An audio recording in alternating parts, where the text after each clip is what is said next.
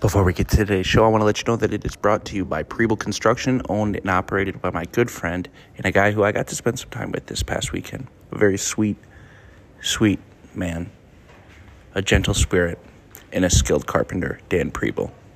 Search Prebil for any interior, exterior construction you need. Maybe you need a kitchen remodeled, a bathroom remodeled, a deck worked on, whatever it is. Dan can do it.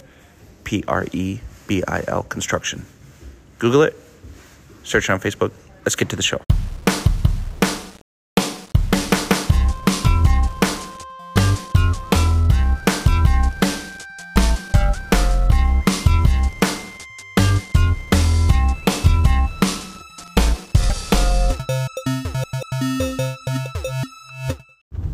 Hey, everybody. Welcome to the Wolfpack Podcast. My name is Tyler Wolf, and I'm here in the Wolfpack Mobile Studios, as I have many times before on our little show here. I just did school drop-off, and now I'm on my way to the office, and checking in with you, listener, friend of mine.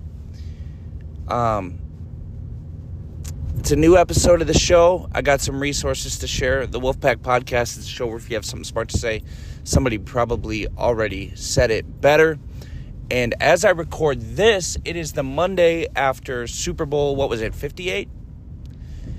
And because for some reason they use Roman numerals. Now, the conversation around why do they use Roman numerals has been had before. And there's no good, other than tradition, there's no good reason to use these Roman numerals. It's silly. But I don't care. Don't change my life none. Don't change my life none. I noticed a change, though. And this could just be me, but Super Bowl commercials aren't what they once were. And I don't think it was just an off year. The Super Bowl commercials this year were so uninteresting and just kind of normal commercials, I would say, that they were so far in the direction of just nothing special, nothing different, that I think maybe the ad world has probably changed in that regard. It wasn't just an off year. I mean, it was like, oh no, Super Bowl commercials aren't as big a deal as they once were. Now, I could be wrong. I'm guessing here. This is my guess based on how I felt those commercials were. But I was sitting there waiting the whole time. I had heard that maybe there would be a UFC 300 main event announcement in the Super Bowl this year, and there was not, as far as I know. But we did. We watched the game last night, enjoyed staying up. Micah went to bed. Calvin went to bed a little right after halftime, and Micah went to bed maybe 15 minutes into the third quarter. And then Alyssa and I stayed up and we watched the game, and it was good. Something that I really like about having this podcast is, and this is based on the premise that I will one day go back and listen, but it's kind of my public audio diary and record of things. And I just want to record right now about I have a cyst on my face, and it's right in front of my left ear, and it is so painful. It hurts so bad. Now,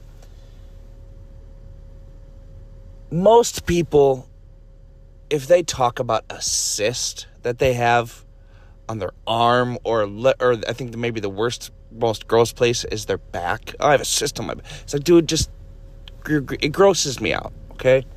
And so I'm not trying to gross anyone out here on the show.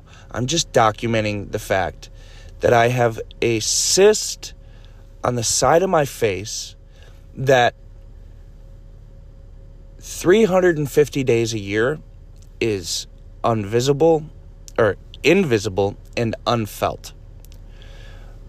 But every once in a while, it just flares up and grows and hurts. And I can't do jujitsu with it, and I can't sleep with it, and that's what I'm dealing with right now.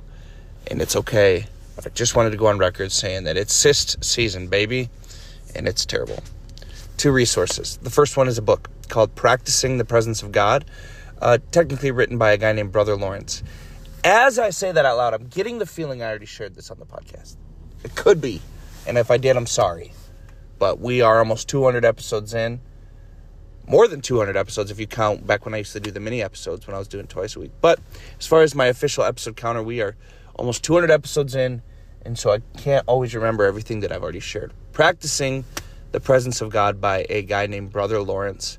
Not a priest, not a philosopher. In fact, he was a dishwasher and cook and later sandal repairman at a monastery, cooking and cleaning for priests.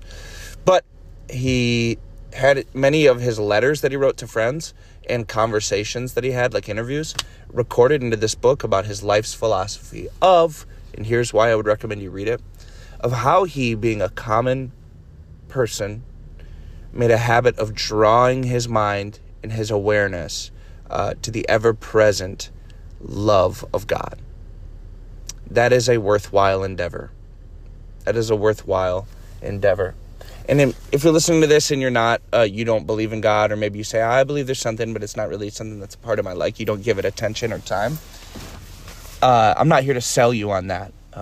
God is not a product that I'm here to sell you, and I don't want to treat him as such. But I think a really interesting way of thinking is this. Let's just pretend that in this moment you could prove that God is real and he truly loves you personally. Again, you don't believe, you think it's all crazy and not real, fine, but let's just pretend. If that were true and you could prove it right now, that he's real and he loves you personally, I mean, how does that change your life? How does that, and I wouldn't just say change your life because it's easy for us to get practical and go, well, nothing really changes in my life. But I mean, how does that change your heart? How does that change how you feel about yourself? So an awareness, and so bringing it back to the book, a habitual awareness of that love is definitely a worthwhile awareness to cultivate. Second resource and final resource of this week's episode is, BJJ Mental Models. Now, I do want to pull up, I'm afraid if I pull up my podcast app, the recording of this is going to get shut down. Let's see. I don't think it will. Okay. Sorry, this is Bush League podcasting here. I'm not being smart. BJJ Mental Models. That's exactly what it's called. And it is a jiu-jitsu podcast, and they really dive into, they're doing a series on positions right now, and they really dive into the specifics of a position. So I just learned one called the honey badger, and it's a certain way of operating inside of someone's close guard and escaping someone's close guard that I've had some success with recently. And so they're a part of that school of thought in jiu-jitsu instruction that I think they call it like an ecological environment. I'm not the smartest guy in the world when it comes to skill acquisition, as I would say my acquaintance from Primal MMA in West Dallas or Milwaukee is. He's very, very smart with that stuff and really believes in that model of education.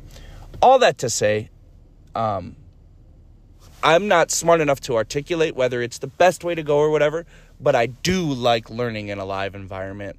And this podcast seems to be in line with that.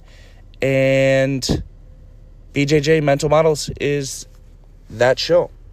All right. Practice of the Presence of God. BJJ Mental Models. My face hurts. I can't sleep. But life is good. It's a sunny day. The Chiefs won the Super Bowl. And that really doesn't mean anything to me either, but it's a fact at this moment in time. To my sons, if it is the year 3009, your dad's dead, and you guys are sitting around listening to Dad's old podcast, boys, I love you from the grave. All right. I'll see you next week.